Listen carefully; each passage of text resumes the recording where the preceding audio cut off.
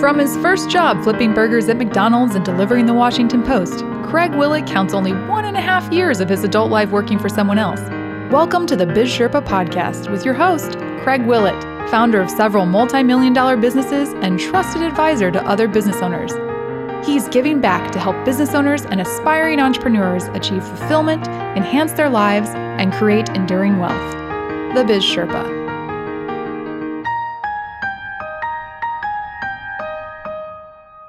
This is Craig Willett, the Biz Sherpa. I'm wearing a dotted shirt today, and the reason I'm wearing it is because you need to be spot on when you start your business. The reason you need to be spot on is you need to figure out how much capital you need. If you get too much, it could be too costly. Your borrowing costs or the equity you might have to give away could cost you. The other thing is, if you don't get enough, then you'll be out of business before you know it. So there's a fine balance to determining how much capital you need. Next month, I'm going to talk about examining your cost structure and try to understand and forecast your business. But for this month, let's talk about borrowing and let's talk about capital sources. You know, the Kauffman Foundation did a great study, I think, that summarizes the access to capital. And one of the things they point out in their study is that between 90 and 95% of business startups require some sort of financing to start their business of those who hire individuals.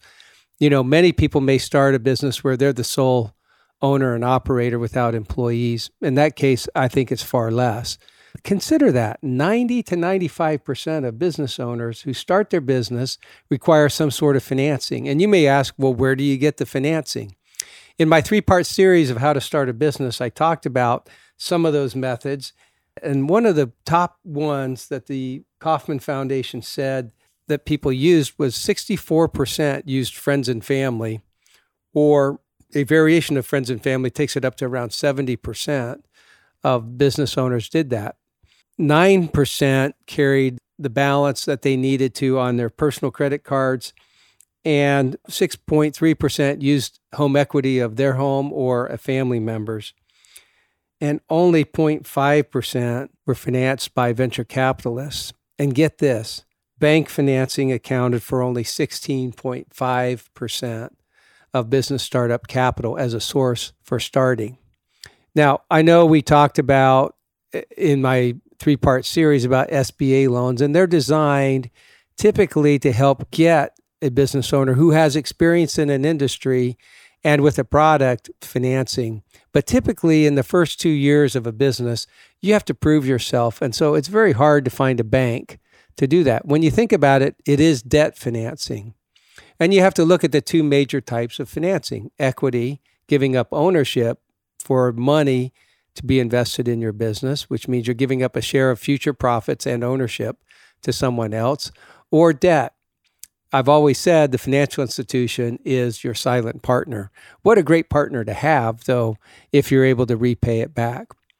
One discouraging factor that I read in their report was that there was a good number of people, over 35%, who decided not to start a business when they looked at it because they thought the cost of capital was too high. So what can we take from that?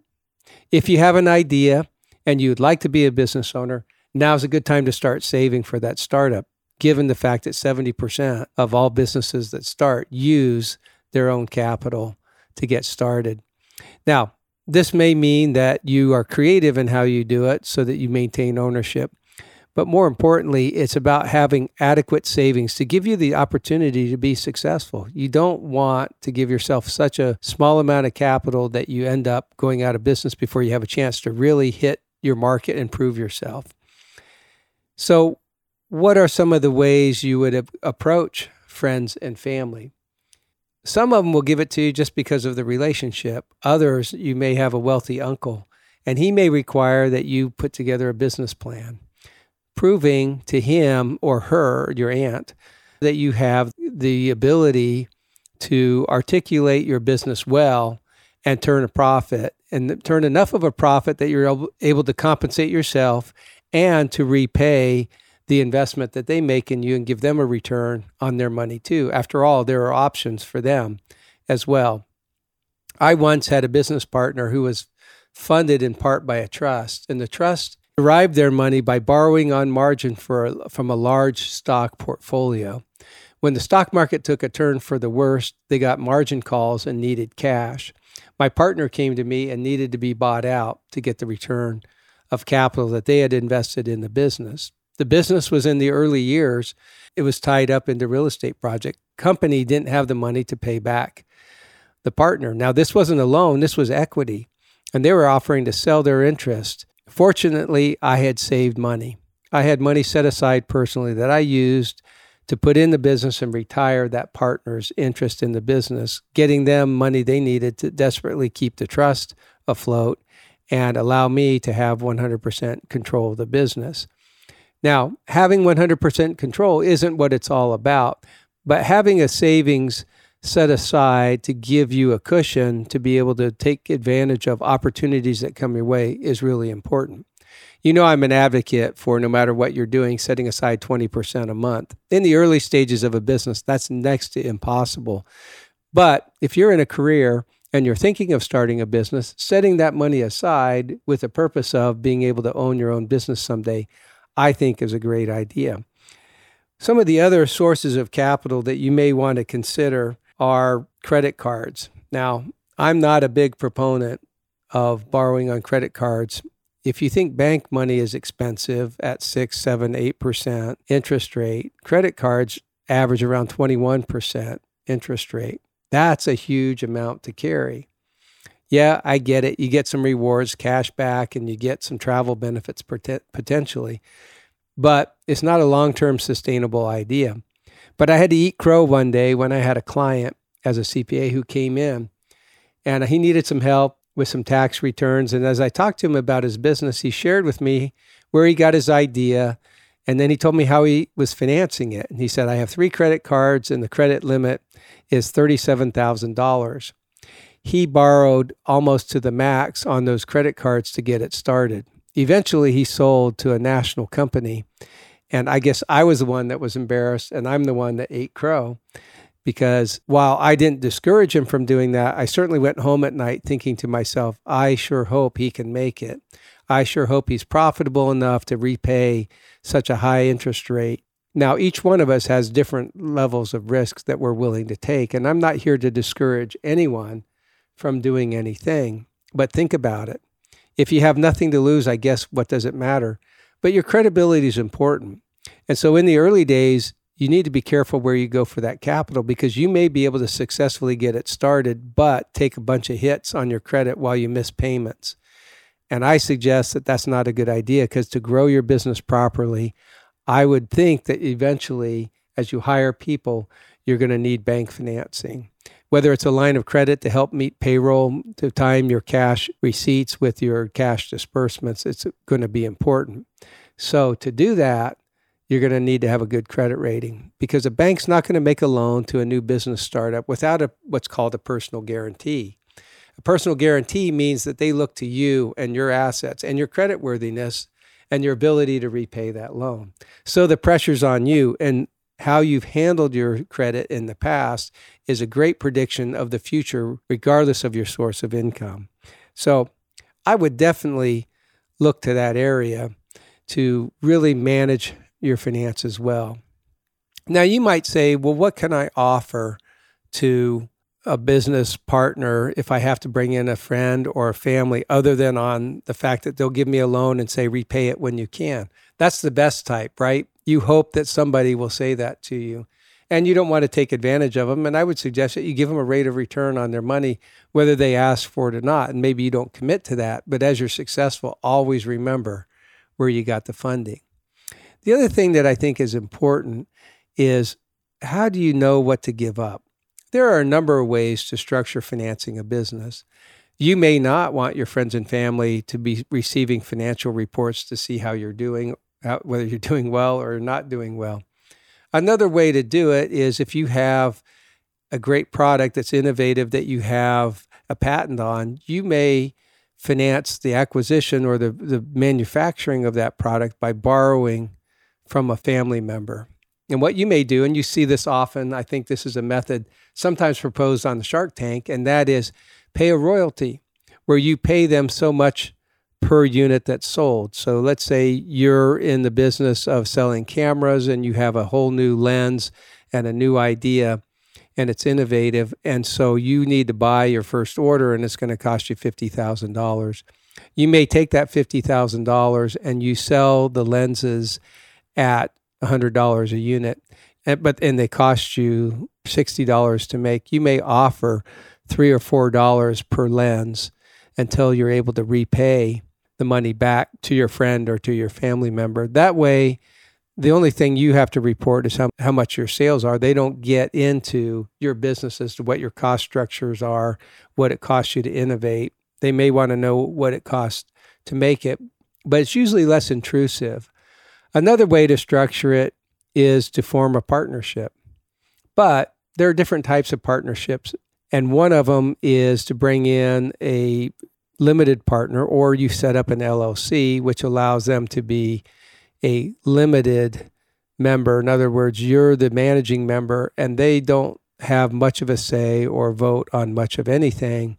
And you may have to provide some type of reporting to them, but typically they won't be in managing and working in the business. I recommend that unless they bring a particular skill.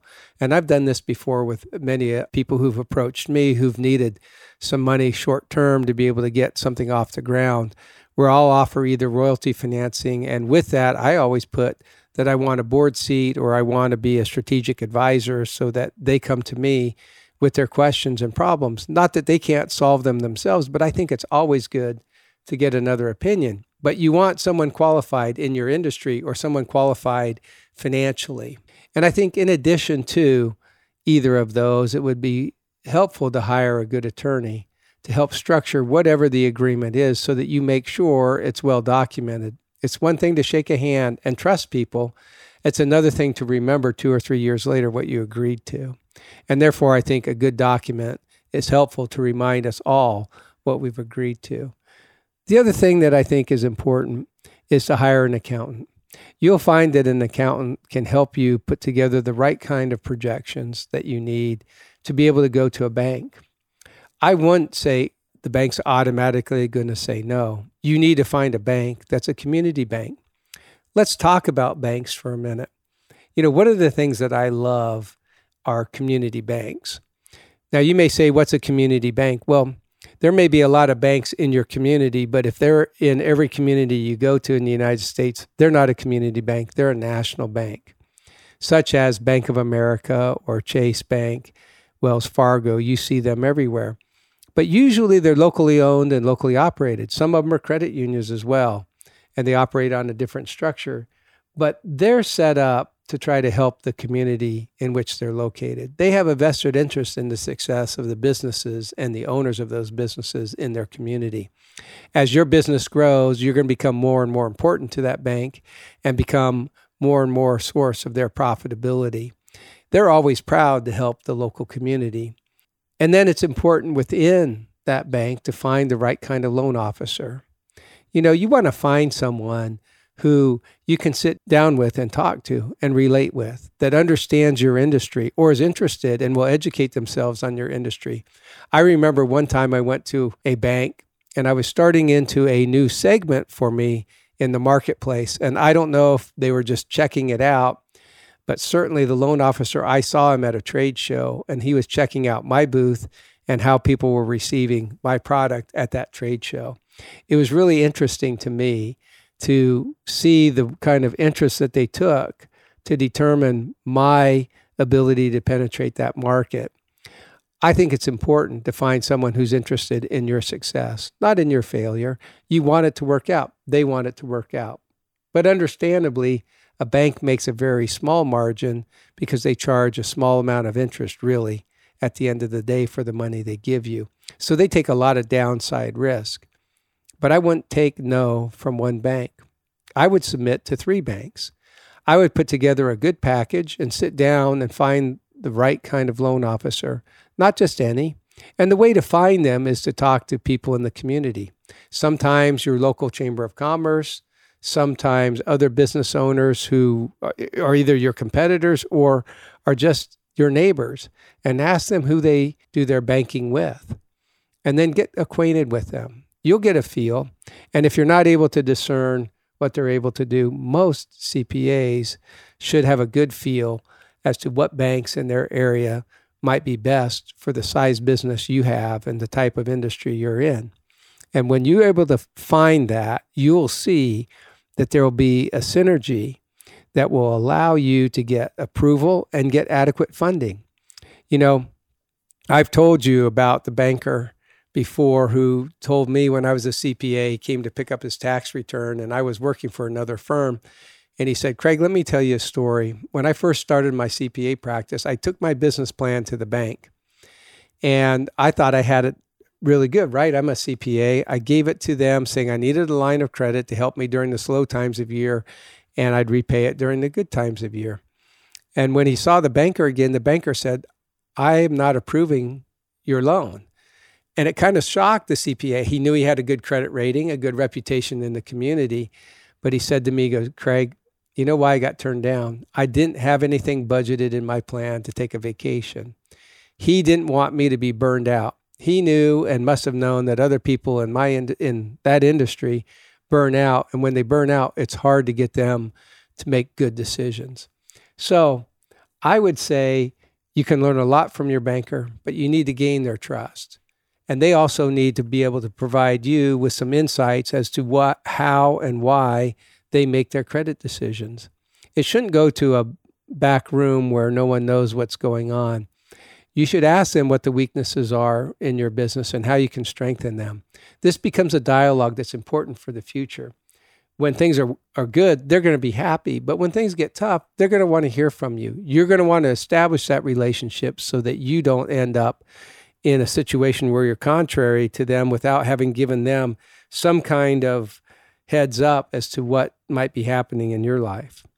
Now, there are other sources too, and I mentioned venture capital, but only 0.5% of all businesses that start out using venture capital. And so it has its place in certain industries, technology and in life sciences for sure, because those are big markets that require a lot of capital to try to penetrate those markets.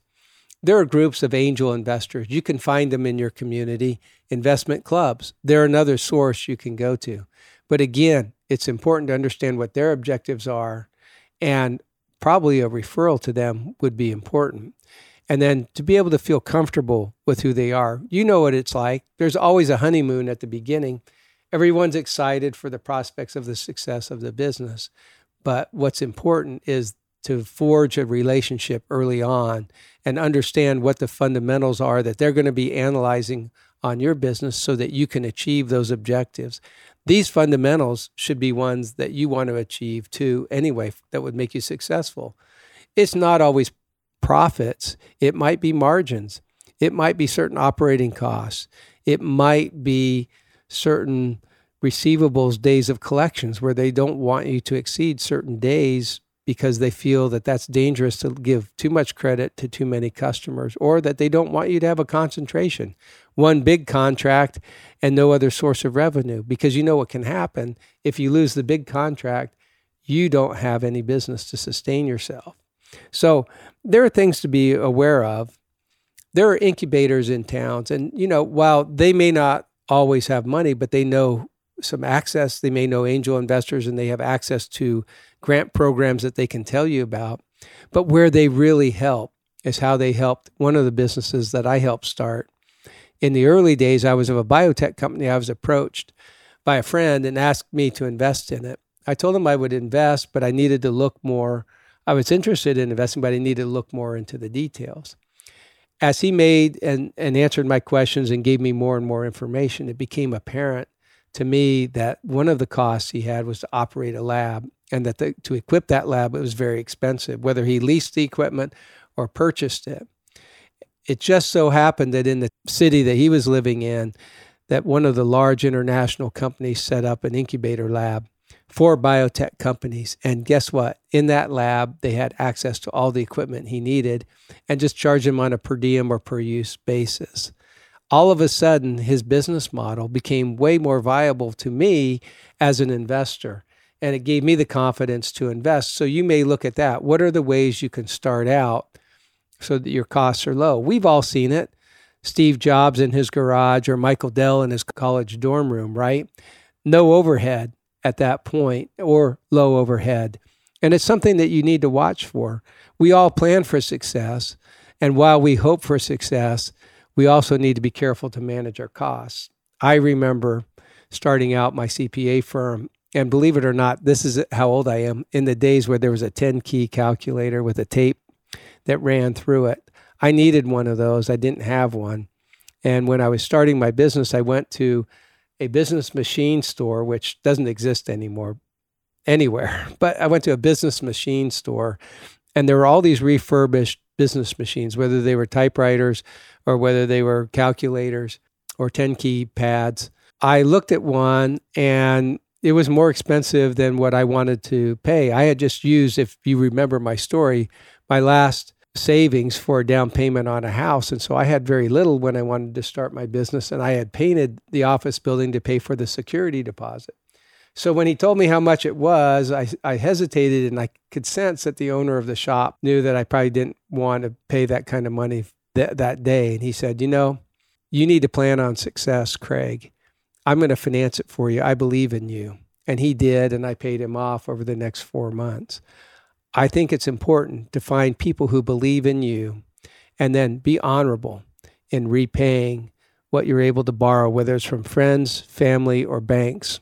It got to the point in my career where I was with one particular bank that each year they would meet with me and have me come in and make a presentation to their senior loan committee. And in the senior loan committee, I was asked all kinds of questions for what I needed the next year. I finally one day asked my loan officer, I said, why do they have me come every year? And they said, Craig, you're one of the only borrowers who ever did what they said and usually exceeded your projections. Not only that, they needed to set aside the capital to lend to you as much as you wanted because you were one of the better customers. I don't say that to pat myself on the back, but to make the point that you want to establish that kind of credibility. And I know I've been there. You're discriminated against as a small business owner. Nobody wants to believe in you. The failure rate is high.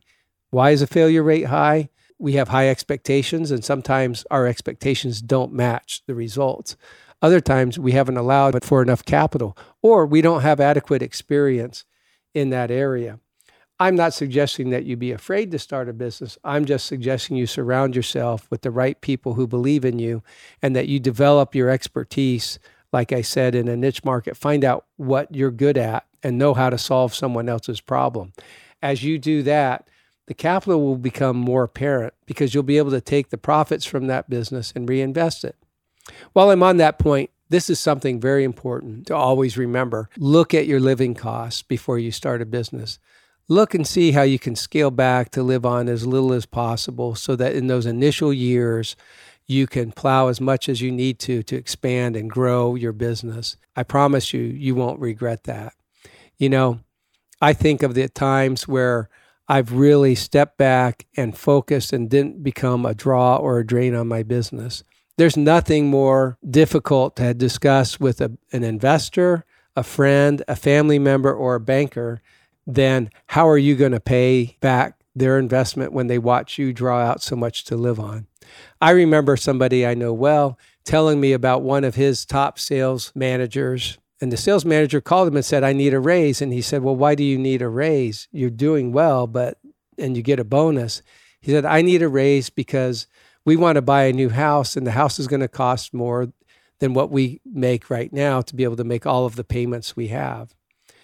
The need for capital is not always the reason someone's going to lend it to you. You need to prove how you're going to repay it. Just because your living expenses are high doesn't mean others should wait. So you need to be careful and manage that well. I think it speaks to your integrity. It speaks to your understanding of your business when you're able to do that. Again, access to capital is important. When you hire that first employee, 90 to 95% of the time, people need some sort of financing for their business. So make yourself creditworthy and then search out for that capital. Make sure you go to a number of banks and make a number of applications. Make sure you search for all the resources in your community. You may say, I don't have time, but I would say you can't not afford to take the time to see what's available. I know there's a company today worth $1.3 billion because they took the time to apply for an incubator, and they were one of 20 companies of 400 that had applied and got approved. And they were in very early stages with hardly even a concept of a product. And now they've developed that product out well over the last 8 years. I promise you that as you seek for all those resources, you'll identify the ones that you can take advantage of or that were meant for you. Establish relationships with your banker, with your customers. Sometimes you can get a large order from customers and they'll wait for delivery and pay you deposits up front. That's another way called bootstrapping where you can do that. But you have to be careful. Remember, they gave you the money up front, and then when it comes time to deliver, maybe they pay you the other 50%, but you're not going to get 100%. And so make sure you're running it profitably. There's a lot of ways you can use your expertise to help you in that. I hope that none of us allows capital to be the barrier to entry. There's sources of it out there. Be careful. Some of them can be expensive, but I think if you find people that believe in you and you have a product or service that solves problems for other people, that you will be able to find someone to support you in that.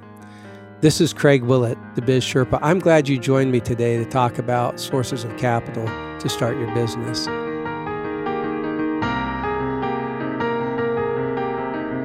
Be sure to go to our website to access the resources related to this episode at www.bizsherpa.co.